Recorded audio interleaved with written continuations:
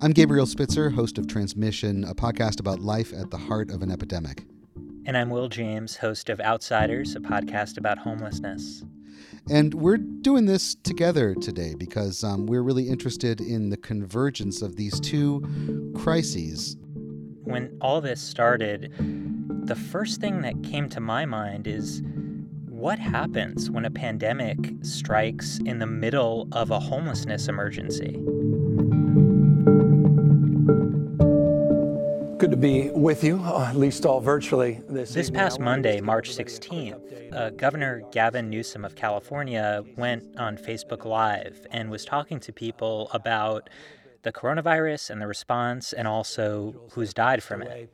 Though just in the last number of hours, 2 additional individuals have passed away.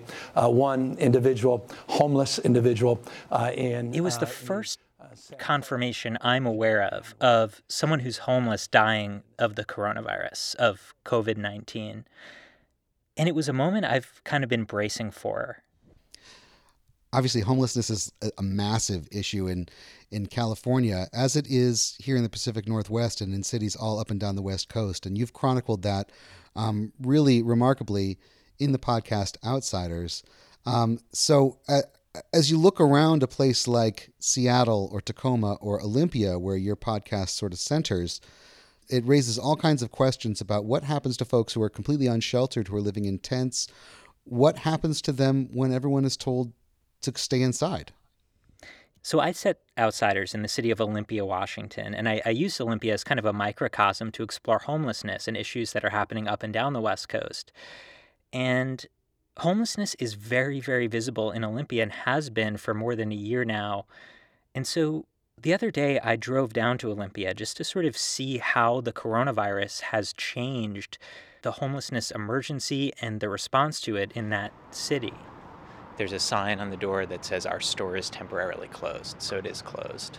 When I got to Olympia, what was obvious was that it's like a lot of cities right now. Everything is closed. Everything is quiet.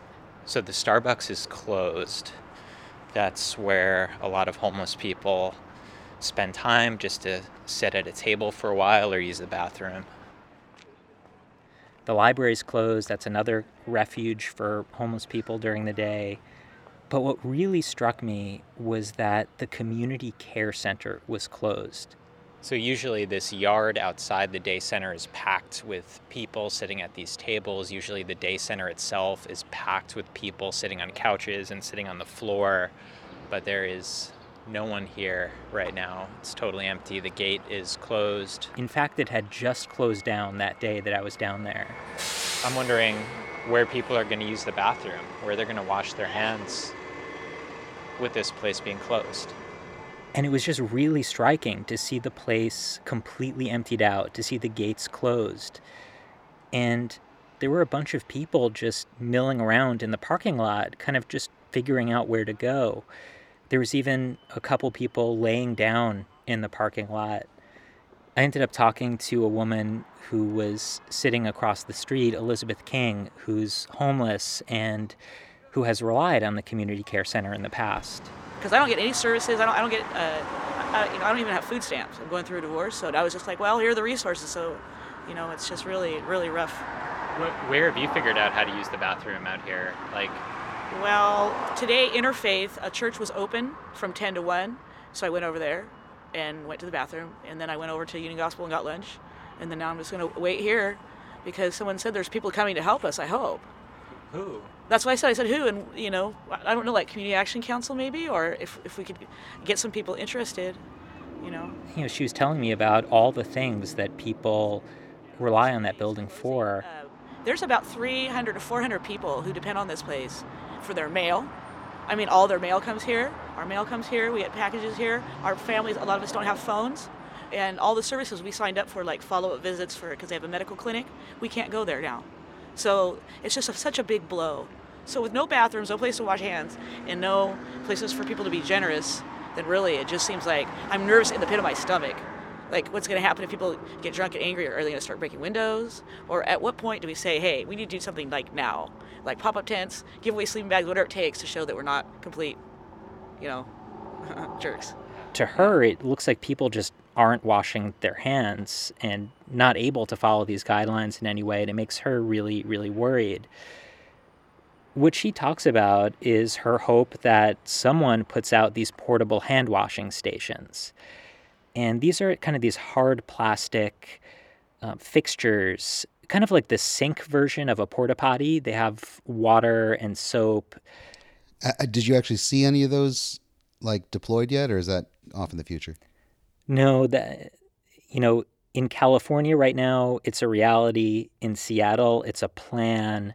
In Olympia, it's kind of a hope right now. And I'm just curious, I mean, were people still like busking and asking for money on the streets and stuff like that, since there's virtually no pedestrian traffic right now? Like, what does that do to that one very limited source of income that a lot of people have? Yeah, that's really interesting, because on any given day in downtown Olympia, there are people, asking for money or begging for money or busking. And right now, Olympia, like a lot of cities, is really, really quiet downtown. One of the only people I saw downtown was a guy named Wild Bill. His real name is William Crow. You always just sort of see him in downtown Olympia with his guitar, playing music for tips. He's got this like wide-brimmed hat he flops on the ground for people to throw dollars into. And when I walked by, his hat was totally empty.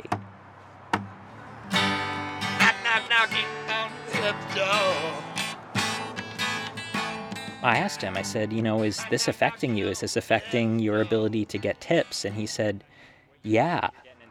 Yeah, well, of course it does, man. But the thing of it is, the odd thing is, 1 million people could walk by and get cereal, and one person could walk by and get it, whatever, 20 sometimes. I've had this happen.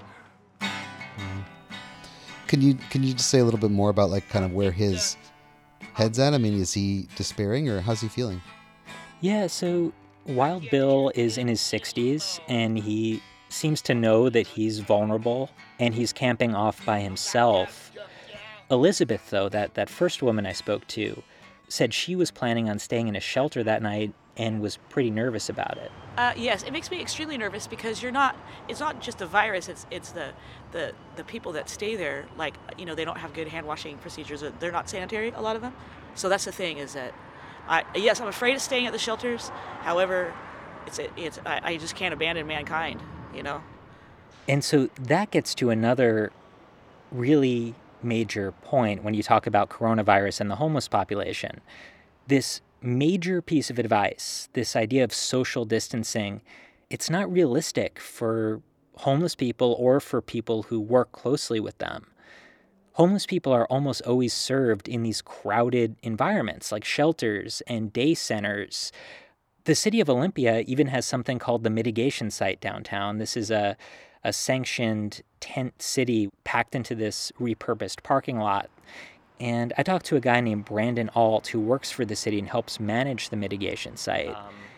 Tell me, so you were actually literally taking their temperatures today? Yes. With what, like a head thermometer? Yes. Any signs of illness there? At this point, no. And what he's been doing is checking everyone there for symptoms, taking their temperature, asking them about respiratory symptoms, and giving everyone a bracelet to kind of signify that they've been screened. Meg Martin, Executive Director of Interfaith Works. And it turns out shelters all around Olympia are using that exact same tactic. Yeah, so everybody that we screened every day, we're giving a different color wristband. So Party Cities, thank you. Shout out to Party City. We've all been clearing them out of wristbands. Each day we're doing a different color so that way nobody can come into either the shelter without the proper color wristband. So I think today we're going to switch to orange, but we've been doing a different color every day. I got yellow for tomorrow. Cool. Yeah, I didn't have orange. I think it's not as When big of a deal now. housed people are showing symptoms, they're encouraged to basically go home and hunker down.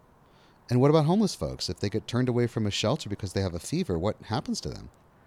This is a really, really complicated question. So the guidance for shelters is for beds to be 6 feet away from each other. In Meg Martin's case with the Interfaith Work Shelter, if she were to follow that guidance... We would lose 17 beds in the shelter if we went to 6 feet of distance between it, because we're in the basement of a 100-year-old church and we don't have the option to... She would lose 17 of her 42 beds, and so her shelter capacity would be cut almost in half. Those are the kind of decisions that providers are having to face right now.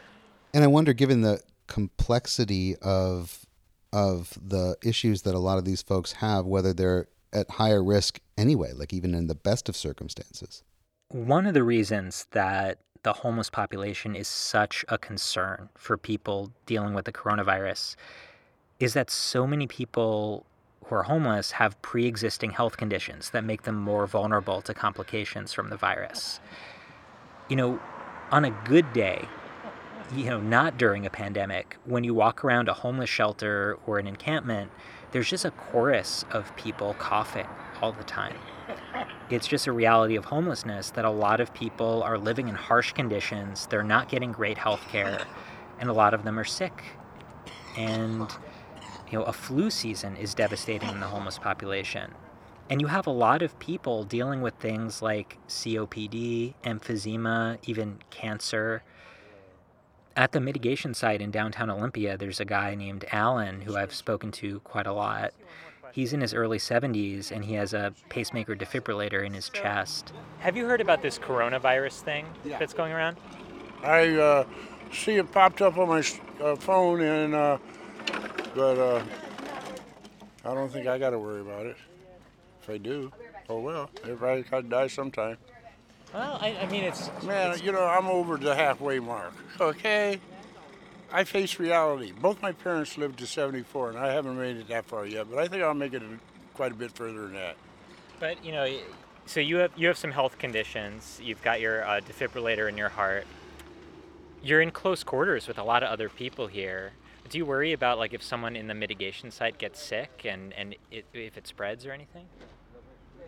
I associate with 4 people, otherwise I stay in my tent with it zipped up. Until it hits here, I ain't gonna worry about it. I was much more concerned about myself spreading the coronavirus to the people that I was interviewing.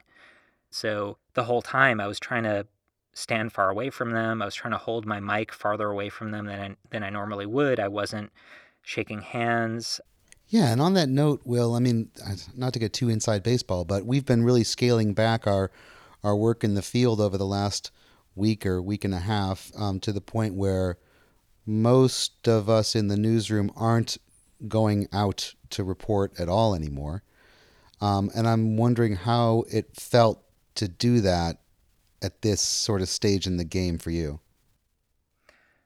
I was really worried about it. And I still am really worried about it.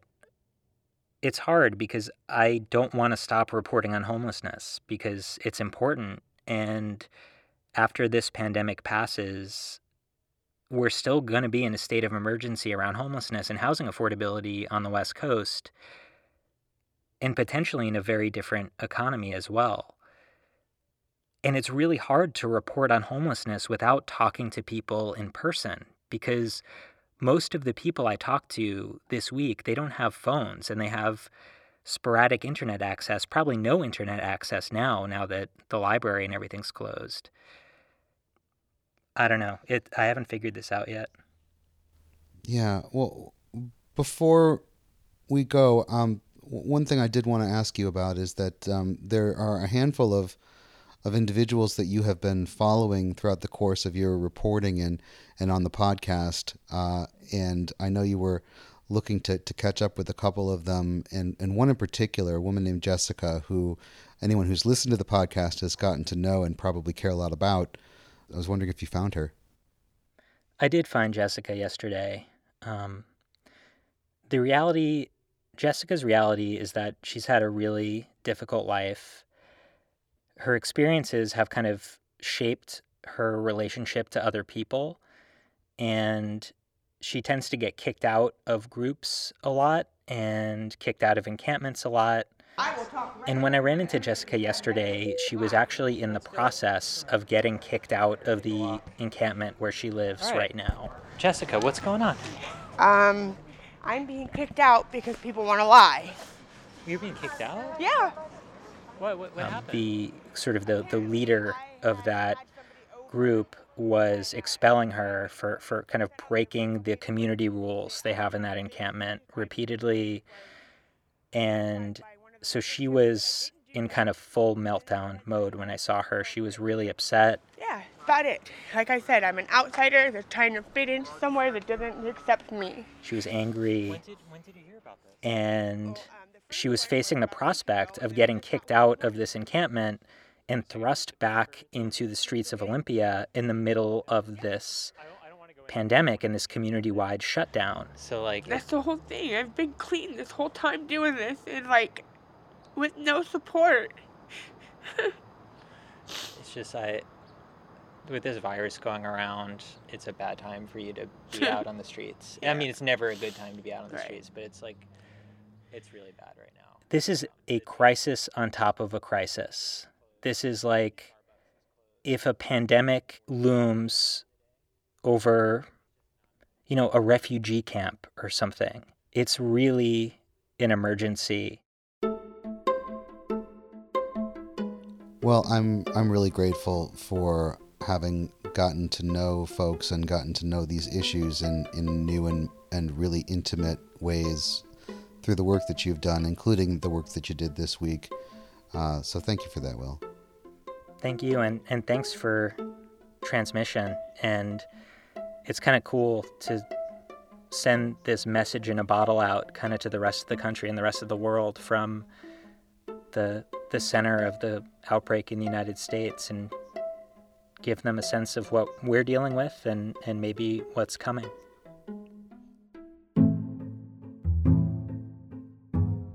Transmission is produced by the staff of KNKX, including Posey Gruner, Kevin Kniested, and Jennifer Wing. Our executive producer is Florangela Davila. Special thanks to Matt Martinez and Kari Ploeg. Outsiders is a collaboration between KNKX and the Seattle Times Project Homeless Team. It's produced by Will James, Viana Davila, Scott Greenstone, and Sydney Brownstone. The editors are Aaron Hennessy and Bethany Denton. Outsiders is made possible by grants from the Dennis A. Hunt Fund at the USC Annenberg's Center for Health Journalism, Studio to Be Seattle, and Jim and Bearda Falconer of Seattle. Please consider giving both Transmission and Outsiders a rating and review on Apple Podcasts, and you can send us feedback or a voice memo recording of how the pandemic is changing your life to outreach@knkx.org. I'm Gabriel Spitzer. Catch you next time on Transmission.